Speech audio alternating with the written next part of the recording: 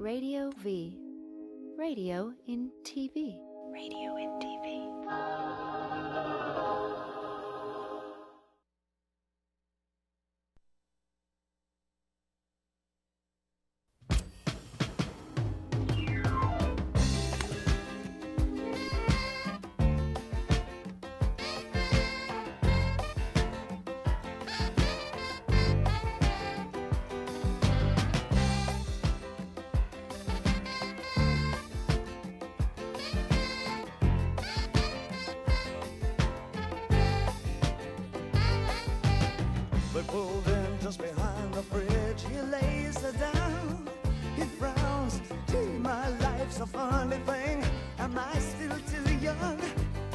And we are back. Another episode of Truth Serum as David Bowie serenades me with Young Americans. I still love that song, guys. Oh, I like that song too. Yes. It's saying so much. I don't think people really understand. I am, first of all, I want to say, one of my girlfriends said to me, a very close friend of mine, are you going to wear that dress to your show because you have Instagrammed pictures with it and you've worn it before? Oh, she must not really know you. And I was like, first of all, I'm not rich. But secondly, like, when are we in high school? Like, do we have to wear new school clothes everywhere we go now? Yo, let me tell you something. Sometimes when I go do a show, then I realize, like, I'll glance at some pictures like, damn, I just I have that shirt on in these damn pictures. Yes, but that's what human beings do. People that work for a living. Like, am I supposed to wear a new outfit for every Instagram? Every single time, yes. Oh, no. Jennifer Lawrence, I love you for that. That will never be me. I like this dress. That's why I wear it. Well, I think when you have millions and millions of dollars, obviously you have the choice to wear whatever you want, but I think you wear, especially as performers, we wear what's comfortable to us. Yeah. You know what I mean? What we feel good in. But I know guys who like look at somebody like a Louis C.K. who just wears a black T-shirt and jeans whenever he performs. Now, we assume that it's a different black T-shirt. But it may be the same one. It could be, and he has the right to wear the same one if he wants to. Chris Tucker used to wear all black. You know, people have, it's like a costume when you're performing, so don't judge if that's what she feels like wearing. But the idea of like, you can only wear it once now because everybody sends pictures of themselves, so it's kind of like you're, quote unquote, tattling on yourself for wearing the same thing multiple times. For being human? Yeah. Being a regular person. When I was a kid, I thought my dream was I would never have to wear the same pair of socks twice. Like I could put on a pair of socks. Did you say that was your dream? When I was a kid, I'm like, wow, white people have different dreams. That was probably I used to dream about breakfast. That was like, bro, okay, that's terrible. I feel terrible now. I pray that the lights didn't get turned off again. You dream about getting to school safely. I think it was because like when I was 14 or so, I had like really stinky feet, and like I always thought it was because like I never washed my socks. Like I was a kid with no parents, So wow. I always thought that it'd be cool to never have to wear the same pair again. I'm sorry to interrupt you. You just can't blow over a kid with no parents. So he's one of us. Like he has a story. Yeah. So we won't get into it now. It'll take the whole hour. But trust me, like we're gonna have to talk about that. Yeah, it'd be interesting. Sure. All right. So and that leads me into the first thing I want to talk about is, should comedians become celebrities, or become part of the celebrity culture? Because I feel like that's something that I fight against. People were like, when I was in Seattle this weekend, they were like, well, you're a celebrity. I said, no, I'm not. I'm a comedian. Mm-hmm. And they're like, no, but celebrity means that people know who you are. I was like, first of all, people don't know who I am. But secondly, I don't want to be that. I don't want to be in that category. I want to be the voice of the people. I want to walk amongst them, Well, I think that says a lot about who you are as a person. But my personal opinion, I think a comedian needs to be a celebrity to really have impact. Okay. Because we're in a society where if people, especially if you're working, it goes beyond urban rooms now. But a lot of times if people don't know who you are, they don't want to listen to the message. But if they know who you are, the message is received quite easily, or at least they'll listen. But you know what? That's really sad because a lot of people who they are fucking idiots. Exactly. And you're listening to idiots tell you. And personas. I mean, a lot of people people don't. I'm sure you guys know it, but like Larry the Cable Guy is a much smarter guy than he lets on. Absolutely, Right, that's a right. character. Yeah. Yeah, so- he doesn't talk like that, or at all. yeah, I mean, it's a completely different person. yeah. Yeah, but he's not out there fighting injustice. You know, he's out there highlighting what it's like to be a redneck. Yeah. Which is a different thing, which is fine because I think rednecks get somehow the connotation of a redneck being a racist or being, you know, a hillbilly or being, it's a culture. Yeah. And they've given it a voice that has nothing to do with race, or it just has to do with people that live a certain lifestyle. Exactly. And I think Like redneck doesn't automatically equal racist. no, And that's the stigma with it. because we are rednecks in all cultures. Yeah. We just call them different Yeah, names. and it's been perpetuated by bad comedy too, because that's Yeah. always the go-to. Yeah. The redneck is always the racist in the bit.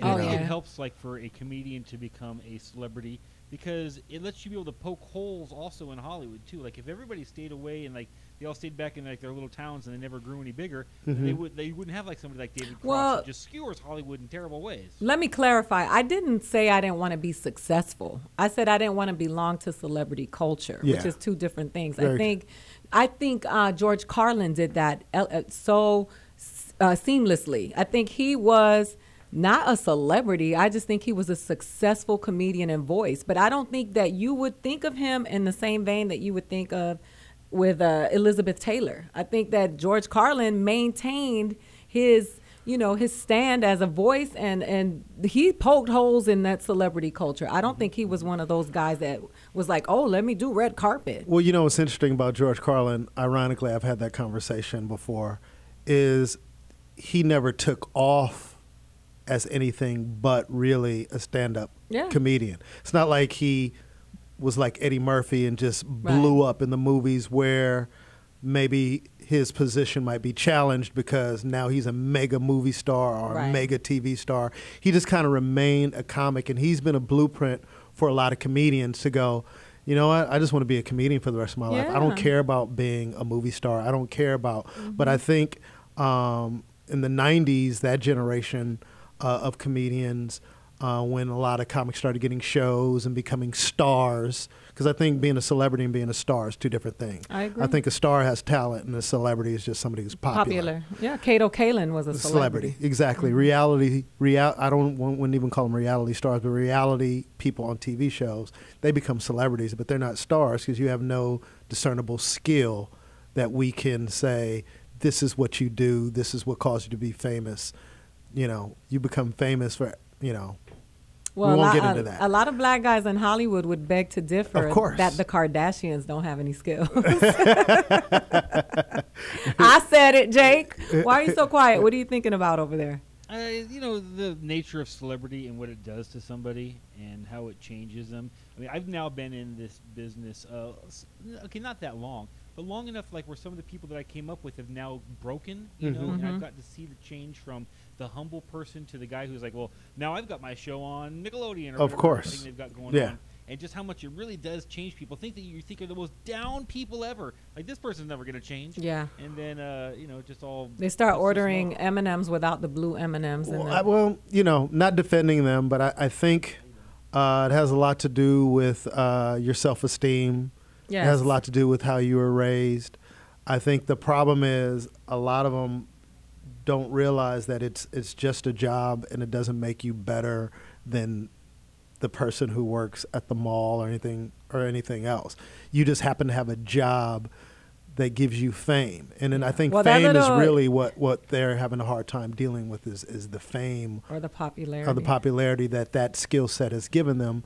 You know, just like if you think about athletes, if you think about NBA players, if you think about NFL players, I mean, they do something that what only 1% of the population is capable of doing.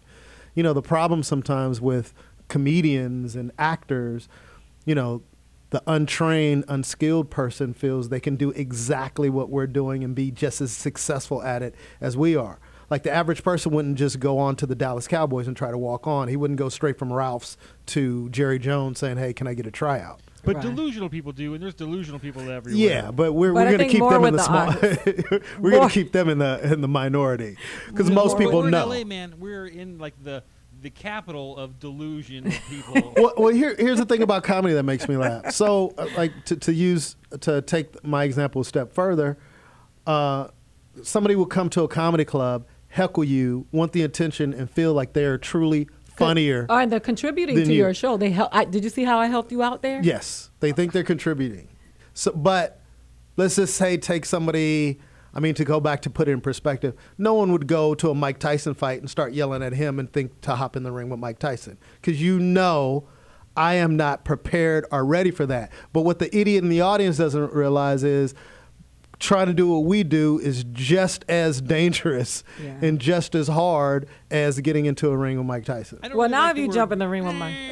But I'm gonna say, meh. Like you can't hurt somebody with a punchline. Like a Mike No, Tyson punch but leaves a mark. I mean, I'm just trying to equate the two of you're still not qualified Yeah. to do what we do. Nobody I'm goes talking to about- the dentist's office and says, "Hey, let me do this cleaning for you." I got it. or Well, it go. doesn't look like fun either. Yeah, well, it depends on who you're asking. Yeah, but the bottom is there's still a respect factor. There's just there's no real. People say they have respect for comedians, like, oh man, what you do is so hard. But I think innately humor is such a tangible thing that everybody has access to, but not everybody can create it. Yeah, people think that it's easy. Like I hear it all the time, specifically being a woman. I cannot tell you how many men will come up to me after the show and say, I've been thinking about doing it. Now that I saw you, I really think I could do it. Exactly. I get it. Oh, that's common.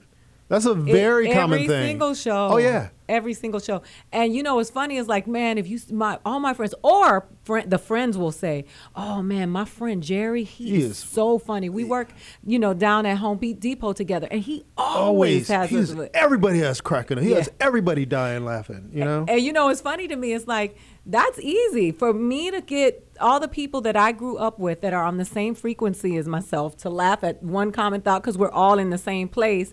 Is easy. But when you go on a stage, what you're doing is bringing people from everywhere, all walks of life and all walks of, class system, races, to laugh at one common thought. That requires skill. Yeah, and it requires repetition, practice, all the things that every other occupation has. Yeah. But they don't respect ours, so they think we just came up off the street. I'll tell you one thing you have to be a comedian: the ability to stay up late. Oh my goodness. There is no Exactly. comedy before And that's half of the people out there that go to bed at 9 after work. They're you know what I done. mean? They don't know cannot that. be comedians. That's when your life begins.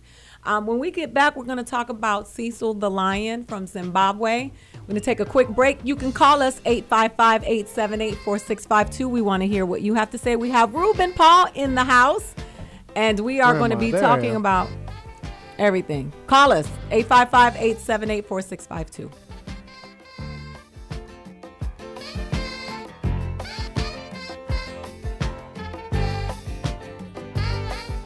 Andy D on T Radio V. Bing, bang, bing, boom, right? Yeah. Andy D on T Radio V. Bobbity, bibbity, bobbity, boo. Andy D on T Radio V. The Andy Dick Show, Wednesdays from 4 to 6 p.m. on T Radio V. Wow! So but Paul, we'll do it better when the show actually starts. Yeah, no. I'm Zoe Williams. And I'm Dr. Mark Goulston. I'm Jeff Brown. And we make up the Zoe What Morning Show. You can find us here on TRadiov.com every Monday at 11 a.m. Pacific Standard Time. I make you think. He makes you laugh, and if I get a chance, I'll help you change. Or make you cry with his attempts at humor. Radio in TV. Can you relate? We'll make it happen. Look at you. What you doing? Were you mumbling to yourself? Hey, back there mumbling. To them. What it do is your man Money B from Digital Underground asking everybody to check out the Going Way Back Show, your home for classic hip-hop, raw and uncut. Join me. And me, DJ Always. As well as Ty Teasy bringing you the old school new news. Every Tuesday, 7 p.m. Pacific Standard Time, right here. On T Radio V. That's right. Radio in TV.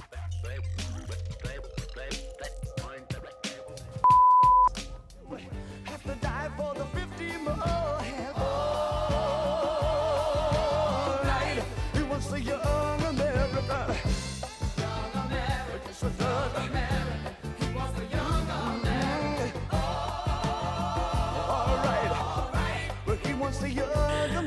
And we are back. And, you know, Jake just made me laugh, but I'm actually very, very pissed off right now because I've been following the story that broke today about Cecil the lion, who was murdered, poached, killed at home in Zimbabwe by a dentist. He was murdered, poached, and killed. All of it. I'm so pissed. Like, cause they're trying upset. to they're trying to give him the word. They were just saying he's a hunter. He's a killer. He broke the law. They weren't supposed to.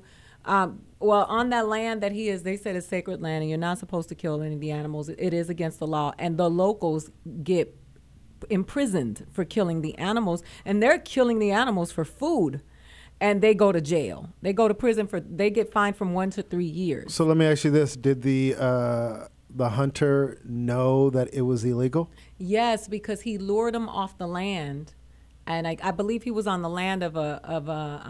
Can we pull up a picture of Cecil the lion, please? Everybody loved him in his land. He lured him off to the land of someone. I guess he paid the person to kill him on the land because it was against the law. So he lured him off the land to kill him. He was a docile lion. They said he wasn't. This is Cecil the lion, and everybody, you know, that he was beloved, and they said that he didn't really bother anybody. The people knew him, and he was one of those animals that Cecil the lion, man. And so I want to dedicate this show to Cecil the lion.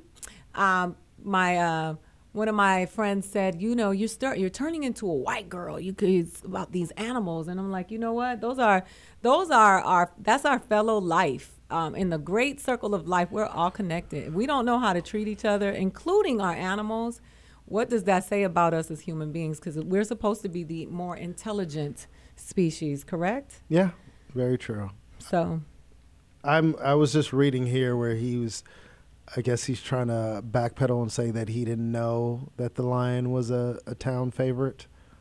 Did it matter? But if he went there to hunt. Yeah. He paid $50,000 to do it. He beheaded him. Did he pay 50 for Cecil, or did he pay 50 just to hunt a lion? No. I don't know if it was for Cecil specifically. I don't know if he knew. But does it matter? I'm looking for Cecil. No, Ruben. No. He shows up, man. He's in Minnesota, and he just gets pissed, like, you know, forget that. I'm going. Well, he's hunted all over the world. He hunted the sheep that are endangered, the endangered species of sheep that there are only a few left, and he murdered one of them. And I think that sheep, as in people in Hollywood. Oh well, there you go. I wish he was hunting those. Right? But so he did murder. You know, he's known. He's gone all over the world. He has pictures with a dead leopard. Like he killed a bear that he wasn't supposed to kill as well. So my question is this: with all this uproar, what's going to happen to him? I don't know. Go ahead. Hey, I got like a picture you may not really want to look at and see. Go you ahead. know, if you're sad. So like, for the people at home, like turn away for like the next 5 seconds because you don't want to give this guy any like pride or shame or anything. You know. Oh man, that's dead Cecil. Yeah. So, and okay, it's off the screen now, people. Okay. So it really bothers me. Like to think that you can smile through that. Like, wow, let's take a picture with a dead animal that was not bothering us. It wasn't our lives were not in danger. We just decided we wanted to kill this for sport. Yeah, I mean, I would never get my teeth cleaned by this guy ever.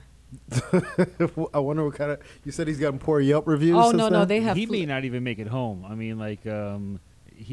They're trying to get him in Zimbabwe right now. Yeah, they're. Wow, it was on CNN. Oh no, this is all over the news. It is like a big deal. Oh, Zimbabwe hunts the killer. Yeah. The entire country so the whole gotten up. Yes, like they love. When I tell you that lion was beloved, like they loved that lion. The lion had been around and never attacked anyone. It wasn't like they knew the lion. Like he went with them. They lured him out. He followed them out to the. That's called. You know, he was their, you know, Mufasa, their Simba, but theirs was real. And I just think it speaks volumes of who that is. That man has, if he has children, they're in danger now. His dental practice is in danger. There are people who take this kind of stuff to heart, like Ricky Gervais, who gets really pissed off when you mess with the animals, and he exposes these people. Now, all of his information is public. Everybody knows where his practice is. And the Yelp, they flooded the Yelp reviews. People are not going to go there because nobody wants to take the risk of, of something happening to them for being in that dental. Look at Cecil. Is this amazing? How old was Cecil? Do we know? He was old. He'd been around for years. And just the irony or this of he's living in Africa peacefully amongst the people, and the white man comes over there and kills him and cuts his head off. Fucking white people. Well, Jake is. Wait a minute. Did you just say fucking white people? Oh, I didn't see it like it was a plan. Let's start fucking white people. I meant like No, I'm just fucking white. So people. there's no language restrictions on this? No. Oh, okay. No, Jake has said fuck the police on Truth Serum. Well, Jake got on a blue rag, so he already knows fuck the police all day long. I have an idea as to the dealio. He was 13 years old. Jake, you can't say dealio anymore. I'm totally honkified though, dude.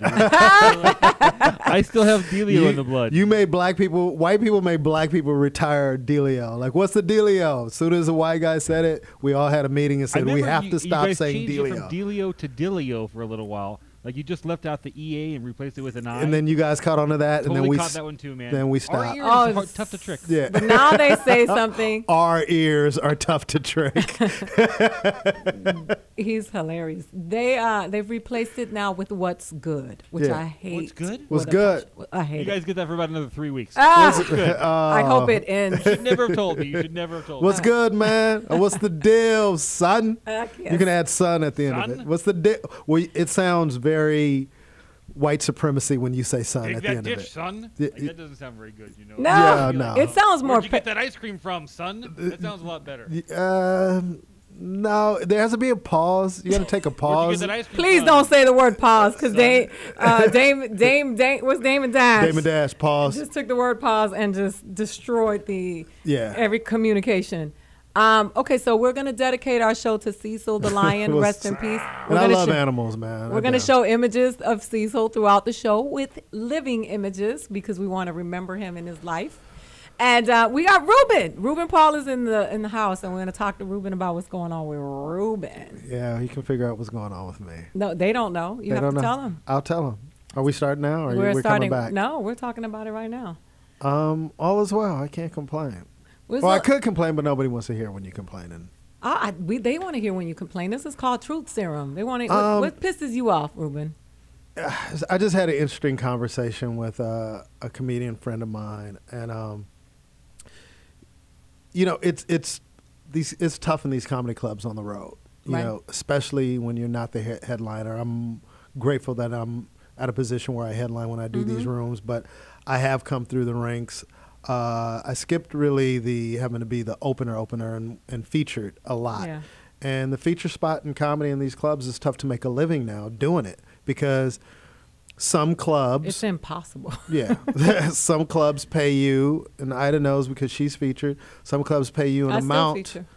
And the amount that they pay you sometimes doesn't even cover the plane ticket you have to buy to come do these gigs. Right. And it's just it's like just a vicious circle of trying to figure out, can you take the work or should you take the work? And how do you justify taking the work and being gone 5 days and not making any money and just the whole perception of what the public thinks a comedian is and what he like being a celebrity or what he might be getting paid, and not realizing that, you know, the waitresses are going to leave with more money than the comedian made that night, and he's the one that was on stage performing with you. And something is broken that has to be fixed, because though I'm not in that position as much anymore to hear these conversations with friends or people coming up, it affects the level of comedy, because now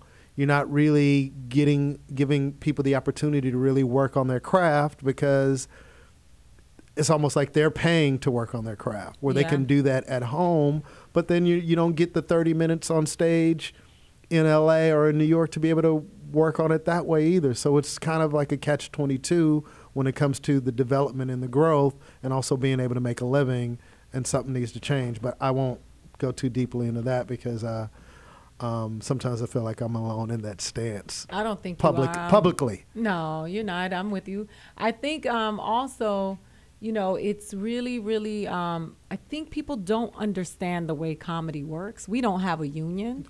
We're underrepresented, and I think it's really, really hard because it's essential to do, because you have to do it so that you can develop. It's hard to go up for an hour when you haven't mastered 20. Yeah. But it is very challenging, and the flying is so expensive, and you can't drive from California to New Jersey for a weekend. Exactly. So I do think that, and the other thing that makes it really hard is that once comedians make it, they forget about that. Yes. And then they don't stand in solidarity with the comedians beneath them, because they feel like we have to go through the same thing that they went through. Yes. Instead of improving the system for the ones that come after. And those are the ones who would have to speak out, and those are the ones who would have to affect the change, because those are the ones who could actually cause the change. Yeah. But nobody does that. Now, I'm not in a position to do that yet, but I do what I can. You do a lot. When I can. But other than that, that's one of the things that really bothers me, because there's so many comedians that want to work. And, some people come to me like, yo, why don't you take me on the road with you? Well, I don't want to insult you with what the offer is going to be. And then you have to get your own hotel, and you got to get this. Mm-hmm. So when I do have those gigs where I'm making enough money where I feel comfortable to be able to really help a fellow comic, where I go, you know what, I'll pay for your plane ticket, or, you know what, just get there, I'll cover your hotel, or I'll put a little bit extra on what the club is going to give you. But is it fair for us to put that onus on all headliners to do that, or should that be the club's responsibility? Right. Because one thing that's interesting is everything has changed in our society. Minimum wage, I heard now, is $15 or something like that. Yeah, is it? But it used to be what? I remember it's gone from $3 to $5, depending on how old you are. When times have changed, money has gone up. But how ironic, the money at comedy clubs has stayed the same or gone down. Right. So why is I mean, that's insane. Yeah, it's hard to put the onus. I'm like a headliner that is not allowed to bring my openers yet. Yeah, you got to fight through that. Yeah. And sometimes Those are the I'm steps. not making that much money, much more money than the openers anyway. So it's definitely, a battle. And unfortunately, a lot of people have forgotten, or they enjoy the other people being beneath them. Yeah. Because it feeds their ego. So it's really. So you asked me what bothers me. That bothers me. But other than that, things are well. I'm working. I'm doing a lot of writing, developing a show. I'm going to produce my own special. Oh, good. That we're going to finalize any day now. So I won't divulge it, but it's a big deal, and it's the type of special that nobody's done. Oh, nice. In terms of obviously the material, but in terms of how we're going to produce it and where we're going to produce it. So it's exciting to get this off the ground, and I think it's going to do. Am I opening really for you well. at your special? If I can afford you. Get with it. Ruben has paid I will say this. my light bill. He's paid T-Mobile. I've been like, Ruben, I've been on the phone with him and say, listen, I'm not going to talk to you for a couple of days because they're going to cut my phone off. And Ruben has my Wells Fargo bank account number in his phone. I looked at that the other day. I was like, I wonder if this is still her bank account. He has the number in his phone. So I'll always come for you. We're going to be right back. Guys, you can chime in, 855-878-4652. You like to do it more on Twitter, but we don't check Twitter until after the fact. Call in. Let's talk. And if you have something to say about Cecil the Lion, please call. But if you're on that hunter side, God help you. All right, we'll be right back.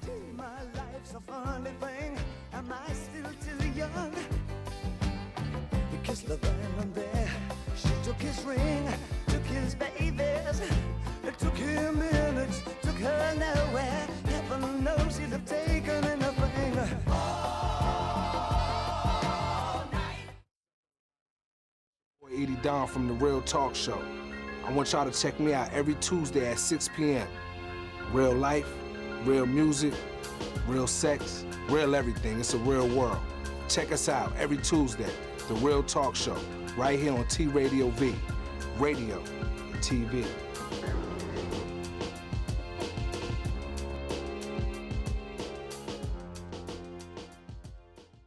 Hi, I'm Holly, and this is Michael. We're on Love Life on T Radio V every day. No! Every Tuesday. Tuesdays. Every day I try to get her to have a love life. But every Tuesday, where you can watch us and hear us, only one place. Only hear him, though. 5 p.m. Pacific time, T Radio V. We're going to talk about love, relationships, intimacy. There'll be some sex, but not between us. No, I don't have sex with him. Not often. You're single, we're going to share with you what to do if you just want booty calls or be in a relationship. Oh, you know you like booty calls. I do. What's it like to be in a relationship? We always say you have to be a strong me before you can be a great we. One place, right here, Tuesdays, 5 p.m. Pacific, only on T Radio V, right? Yep. Cool. Radio V. And it's Mary Carey, of course, Politically Naughty with Mary Carey. I'm always naughty. I'm always politically. My behavior is always politically naughty. I'm never politically correct. Dr. Drew. Hi. Oh, I'm so. Hey guys, how are you? It's all teary-eyed, Doctor. I know. She wished she could live at rehab. But only if Dr. Drew's there. Obviously, Sure. if someone like, you know, because a little too groping might be inappropriate. But I like the flirting and stuff. When I walked in, you shoved my head in your. No! Are you gonna sue me? Get Politically Naughty with Mary Carey. Mondays at 4 p.m. on T Radio V. Just you and your idol simple set so loud. Leather everywhere. And not a misled from the ghetto. Well, would you carry your visa? Just in case of depression. Sit on your hands on the bus of survivors. Blushing at all the Afro-Sealers. That is Cecil the Lion while he was alive before a dentist from Minnesota. A dentist. He got killed by it. He didn't even get He got killed by a dentist. And when I tell you that this has affected the world, It's a beautiful animal. Yeah, look. Yeah. It's just it's so sad. It makes me really sad. And I'm speechless. We're gonna continue to talk to Ruben about his special that I'm gonna be opening for him. Well, I will say this: I can't say the location, but it will be shot internationally. So that's why I said I might not be able to afford you. I got miles. But we'll see. We'll see. I have investors, so yeah, I want to go. Yeah, it's going to be I believe we're going to pull it off. We're really close, and if we pull this off, it's going to be historic. Good. It's time. It's your time. Thank You've been you. working. How long you been doing stand-up? I've been doing stand-up 20 years. Wow. He's been doing stand-up. I remember going to a special that Russell Peters, we have Russell in common. Yeah, shout out Russell. And Russell did a special for Showtime. Yeah. And I remember going to the special with Russell, and I sat next to some of the biggest porn stars abroad that I had no idea who they were. And the camera kept and I was like, why do you keep looking at me? And it was because I had these dudes that were like big in the porn world. But, and Ruben did, he was everybody on that show was different. Some people were funny and some people were hilarious. Mhm. And you were on my hilarious list. I really enjoyed watching you there because it was so colorful. You did that joke about your astronaut joke. Oh, yeah, I haven't done, yeah. And it was really, really everybody was just rolling. Oh, thank you. Yes. That used to be one of my jokes until a couple of people borrowed it, but you move on. Did you see? So did you guys see on Twitter? Now, you are accountable for the jokes that you steal, and Conan O'Brien is getting sued. Did you see that? Oh, yesterday? wow. Really? So, yeah, because they said a lot of these Twitter comedians will steal people's jokes. All the time. And then get development deals. And then... Oh, I just think that, it's hard to regulate. That's a whole nother debate and conversation. I remember think, when your joke was stolen on Twitter by a girl who looked good in bikini. I was like, she has no business trying to be funny. But it's funny. I think Patton Oswalt had he had addressed this very eloquently. I guess he wrote this thing about comedy and intellectual property and all these things. His Twitter essays are always great. I just think it goes back to integrity. It's not saying that people can't have parallel thought, but as you know, the big shift for me comedically has happened in the last 5 years where I realized, like, hey, I could be a funny guy and I can come up with funny, creative, clever stuff. But it's two questions I had to answer myself. Is that making me different, and am I really doing the type of comedy that I want to do? And then I found out the more transparent I could be, the more personal I could be. That's what's people can't steal that. Like, there's other Haitian comedians, but I don't know any Haitian comedians that were born in Carson, California, that grew up on the east side off 190th and Wilmington, who had a sister that went to prison, whose parents were missionaries, who got killed in a car accident. You see what I'm saying? Like, the more specific I am, like, you can't go on stage and copy that because that's not your life, that's not your experience. But if I come up with a cool observational joke, there's a chance that somebody else can come up with the same thing. So the more personal that I got and the more personal I continue to be, the more difficult it is. Now, I still just innately am a creative person, so I come up with funny observational stuff, but that's not what my foundation is anymore. I'd rather be personal, and that's one thing I love and enjoy about your comedy, because it's about your life.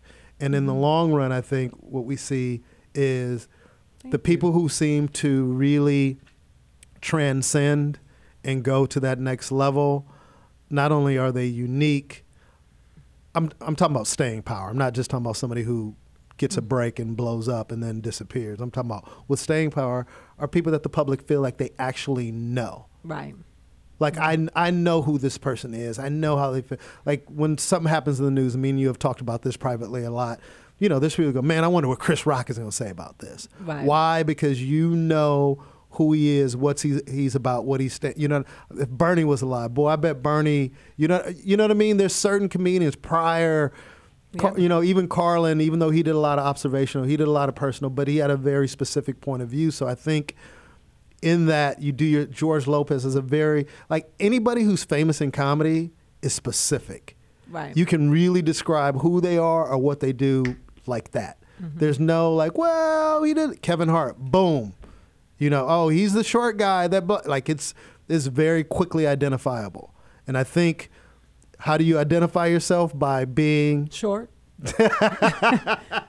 By being yourself. Is that what happened to me, Jake? I grew too much. You know, damn it. Where I fought that a lot in my career, because I feel like I can do a lot of different things. I could do this, I can do that, and Hollywood is like, yeah, that's great, but this is what we want you. This is what we want. Are you Coke?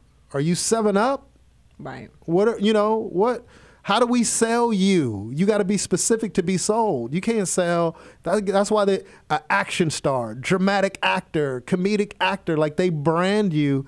And innately as artists, we fight against that. Like, I'm more than just, I'm not just a Haitian comedian. I'm just if them branding me that is going to move me forward, then let me move forward, and then I'll bring all my other bags of tricks along with me. But you got to be something specific for them to buy.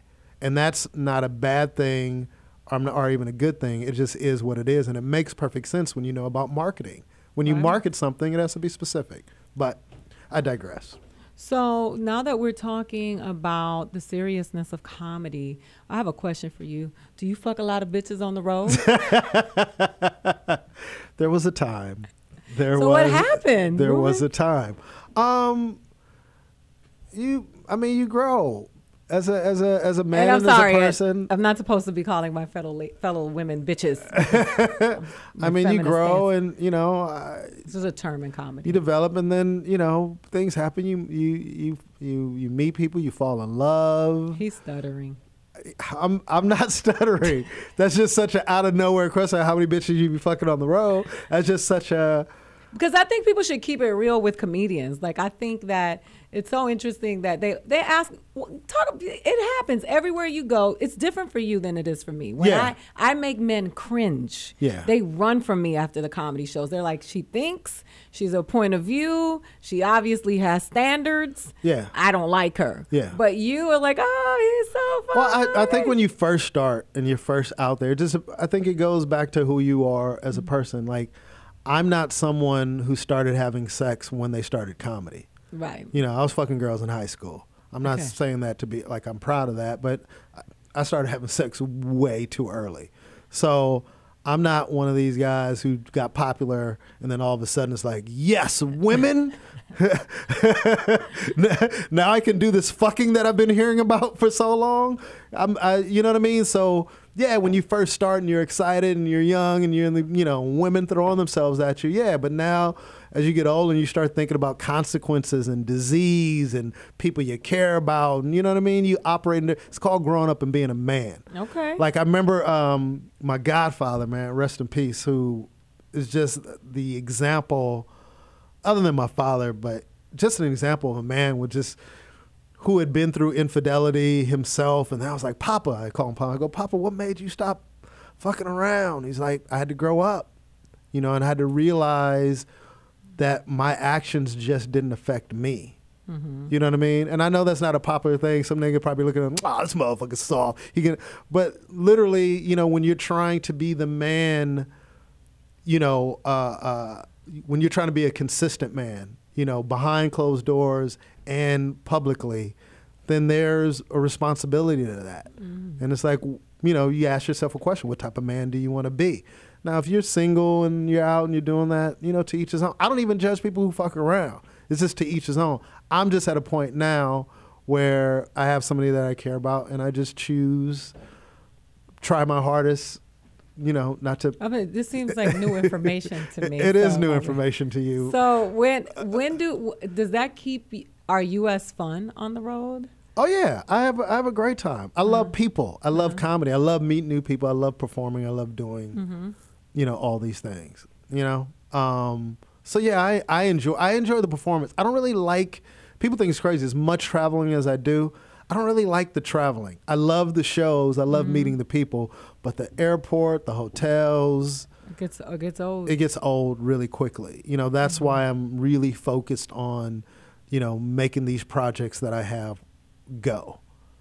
So I'm really invested in doing that and working on my stand-up. Those are the two things. But I want to travel on my own terms. Right. You know, that's why traveling with Russell is such a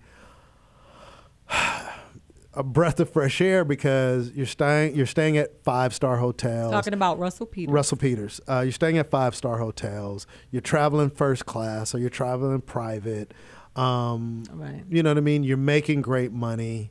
And just the road, and when you're not traveling at that level, like you said, sometimes they won't even let you bring a feature. Yeah. You know? So I'm just working my ass off because I want to travel and tour on my own terms. So we'll be right back now that we've found out why Ruben has been so hard to reach as of late. If you want to chime in on this, you can at 855-878-4652. When we come back, we're going to talk about when do you draw the line in comedy, in your voice, your public voice. Where do we draw the line? Because everybody feels like they can say whatever they want. We'll be right back. My life's a funny thing. Am I still too young? He kissed the venom there. She took his ring, took his babies. It took him minutes, took her nowhere. Heaven knows he'd have taken anything.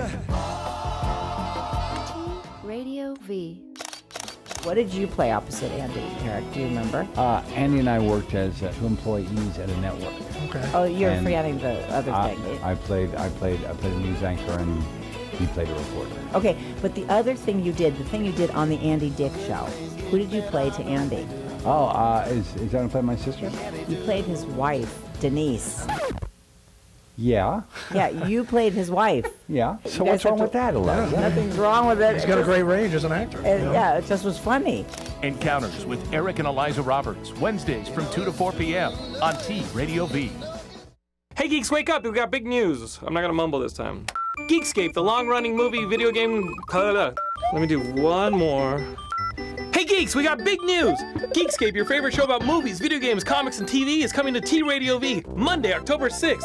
And it'll be on every Monday from then on, 7 p.m. Until the apocalypse happens, we're all eaten by zombies.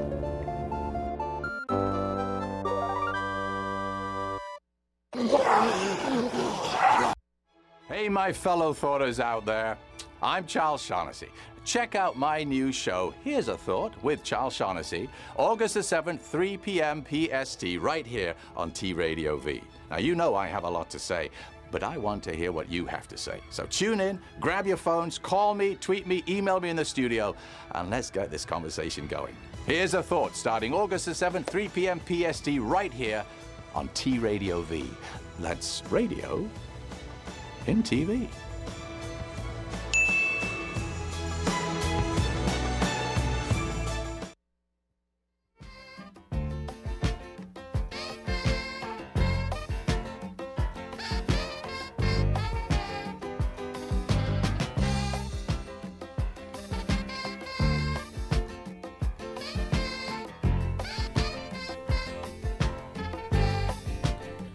Oh, and we are back. We're back. Is that the theme to the show? That's my song, yeah, my theme song. What is that again? Young Americans. Okay. The song? Yeah. Yeah. It's David Bowie, Young Americans. We have a call, so we're going to take a call. We're so excited. Good afternoon. Good afternoon. Good afternoon. So I'm over hearing you guys discuss, celebrity, lions, and just like, I guess, artistic credit. And one of the questions I had was about, comedians and how you all feel about having other writers writing your material. Because, as we've all heard about this whole ghostwriting thing, I'm more into hip-hop, and as a writer, I always feel like you're speaking your own voice. But then you think of somebody like, Richard Pryor having material written by Paul Mooney. What's your opinion on that? I'll let Ruben answer that, because Ruben is actually one of those ghostwriters. He actually does that. I will say this. I said this to somebody the other day. If Richard Pryor can collaborate with people, and I call it, you notice I didn't say writing for, but I said collaborate. Because I think ultimately it's the comedian. It's like, this is how it happens for you guys who don't know. When a famous comedian or a comedian in general, it could be Ida, it could be myself, I'll call Ida and I go, hey, I got this thought. Mm-hmm. And then I'll just start running it down to her just to talk it out. And then what happens is she'll give me her opinion on her feedback on what I brought up to her, and the next thing you know, you've created a whole bit. Mm-hmm. And this notion, and I have written jokes for people like, here's a joke, say this. I've done that before, but most of the time it's a collaborative effort. Like we did it last weekend for the roast. Yeah, and when Paul Mooney didn't tell Richard Pryor what to say word for word, Richard was like, man, I probably want to talk about this. And, nigga, you should say this. You should say that, nigga. Yeah. You know what I mean? It's so you go back and forth. So people are giving Kevin Hart flack. But Kevin is one of the few comedians that actually publicly give his writers credit. Right. And it's not like his writers are going, hey, Kevin, you should say this. Kevin goes, hey, man, I want to talk about this. You come up with a theme. Most good comedians, they have a theme for their show. So if I go to Ida or to anybody or my buddy Gerard Guillory, I go, yo, man, I want to talk about just how society, like I have this joke that I do about black on black crime, how I hate the phrase black on black crime, because that gives the impression that black people are the only people who kill each other. When white people kill white people, Asians kill Asians, Mexicans kill Mexicans, whites kill whites, because you kill where you live. So when they go on the news and say black on black crime, even though it does exist, like what? We're the only ones killing everybody? Everybody else dying from natural causes? Right. Like what? You know what I mean? Like it's so.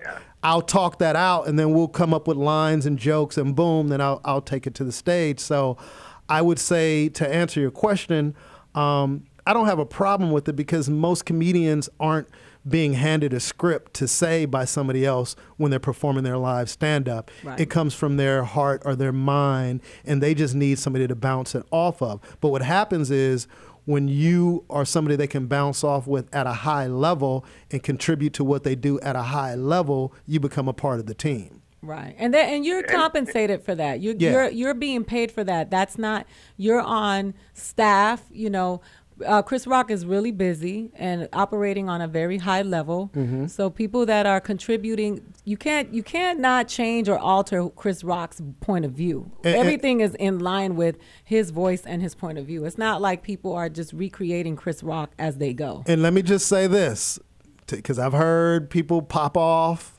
And I'm coming from a perspective of like being a guy who has quote unquote ghostwritten. I can't think of a great comedian on your top 5, and I don't even need to know what your top 5 is, that doesn't collaborate with somebody. I agree. I wholeheartedly agree with that. I feel like people are so quick to judge, you know, like the artistry of creative people and say that it has to come from this person, but it goes back to what you all were saying about celebrity as well, is that sometimes the person that with that larger platform, they're going to be able to get it out there to the masses more than that person who collaborated with them. Exactly. Yeah. You were going to say something, Jake? Oh, I was going to ask, do you get a lot of pleasure, like when you hear your joke go over from someone else's voice? Absolutely. I wrote a joke for somebody who performed for the president, and to get a call to go, hey man, he was dying or that killed, you get some satisfaction in that. But I'm not married to anything that I write for anybody else, because most of the jokes that I write for somebody else are jokes that I wouldn't say for myself, because it's written from your point of view, Do you have it on both sides? Do you have someone who helps you out from like an underneath position as like not as famous? Yes and no. I'm not at a level where I need that yet. You know what I mean? I'm not that busy where I can't do it myself. But if I'm stuck, there's just maybe 2 or 3 people that I trust their sensibility. Like I have certain people, like if I'm calling, if it's a joke, if it's a social joke that talks, about race or just a particular point of view that I have, then I'll call Ida or I'll call my buddy Gerard, because I know we share the same sensibility on society and what we feel about what's going on. So if I run that by them, I know that we're all speaking the same language and it's a shorthand. So yeah, you have certain people. Or what I do a lot, and which I wish most comedians would do, is if you come up with something that's really funny, sometimes you come up with a joke so easy that you go, I know somebody else had to come up with this before. So what I do is I call other comedians, other veterans. If I know somebody who's like, I know comics who've been doing comedy 30 years. So I'll call them and go, hey man, I came up with this bit. Have you ever heard this? And they go, yeah, actually man, such and such used to do that in 89. And you go, in 89? Because comedy is cyclical. So there's jokes that comedians are doing now that you're not hearing any other comedians doing, but they don't realize that comedians in the 80s were doing that joke. I'll give you a perfect example. I used to do a girls' night out joke. I was doing that like in the mid-90s, a girls' night out joke. Now, tons of comedians do that joke now. But when I was doing it, not many people were doing that joke. It was a new premise. And the only reason why I know it was new is I went to a comedian that was much older than me. I go, hey, do you do girls' night out jokes? Did you guys do that in the 70s and the 80s? And he goes, nah, that's a fairly new thing. Yeah, because the women were in a different place at those times. Man, so that blew me away, that was one thing that they haven't covered because it was different back then. The liberation. Yeah. Thank you so much for your call. I hate anybody who hates Drake. Meek Mill, eat a fat one. I love my Drizzy. And you know what? I'm telling you. And Safari came for them because I'm up on it. And Safari just murked Meek and Nicki and said that Nicki also is a hip-hop thief. I'm going to slide right into my I'll Say It For You right now. Today, I deleted someone from my Facebook that felt, we were talking about Cecil the Lion, my show, my theme. I'm dedicating the show to Cecil the Lion. He said that he felt that we were being hypocrites because we eat meat. And he was like, that lion was a lion and lions eat people. And I don't see the big deal about this. And I deleted that person because I thought that he was ignorant and just stupid. I said, I get it. I think that the ultimate human being, the ultimate evolved human being has to be a vegan to stand up for the rights of animals. Get the fuck out of here. That there are people who eat animals and that are not in support of them being slaughtered, barbarically and be beaten and hit with sticks and stuck in cages and suffocated.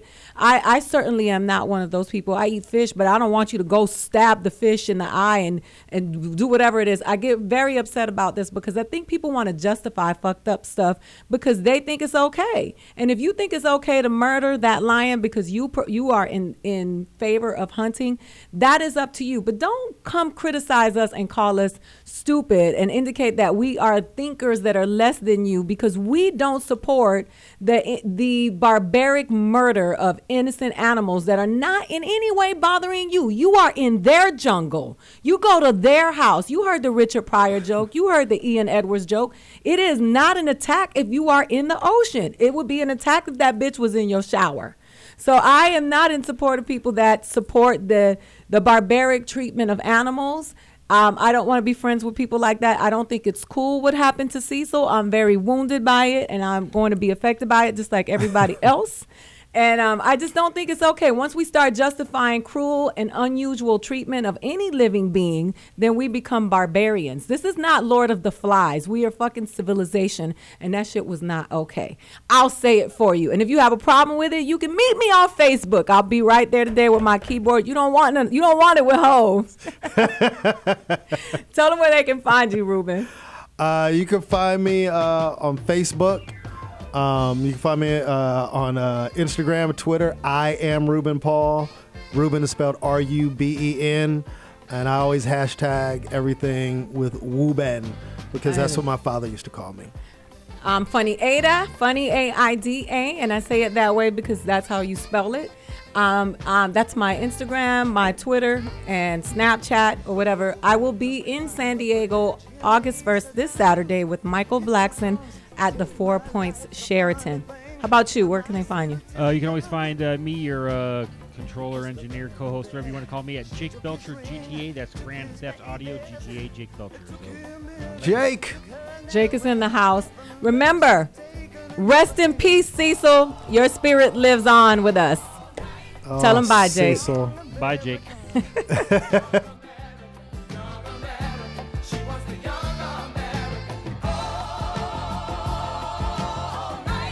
Wants the young American standing right through the picture window. She finds a slinky vagabond. You are watching T Radio V, Radio and TV.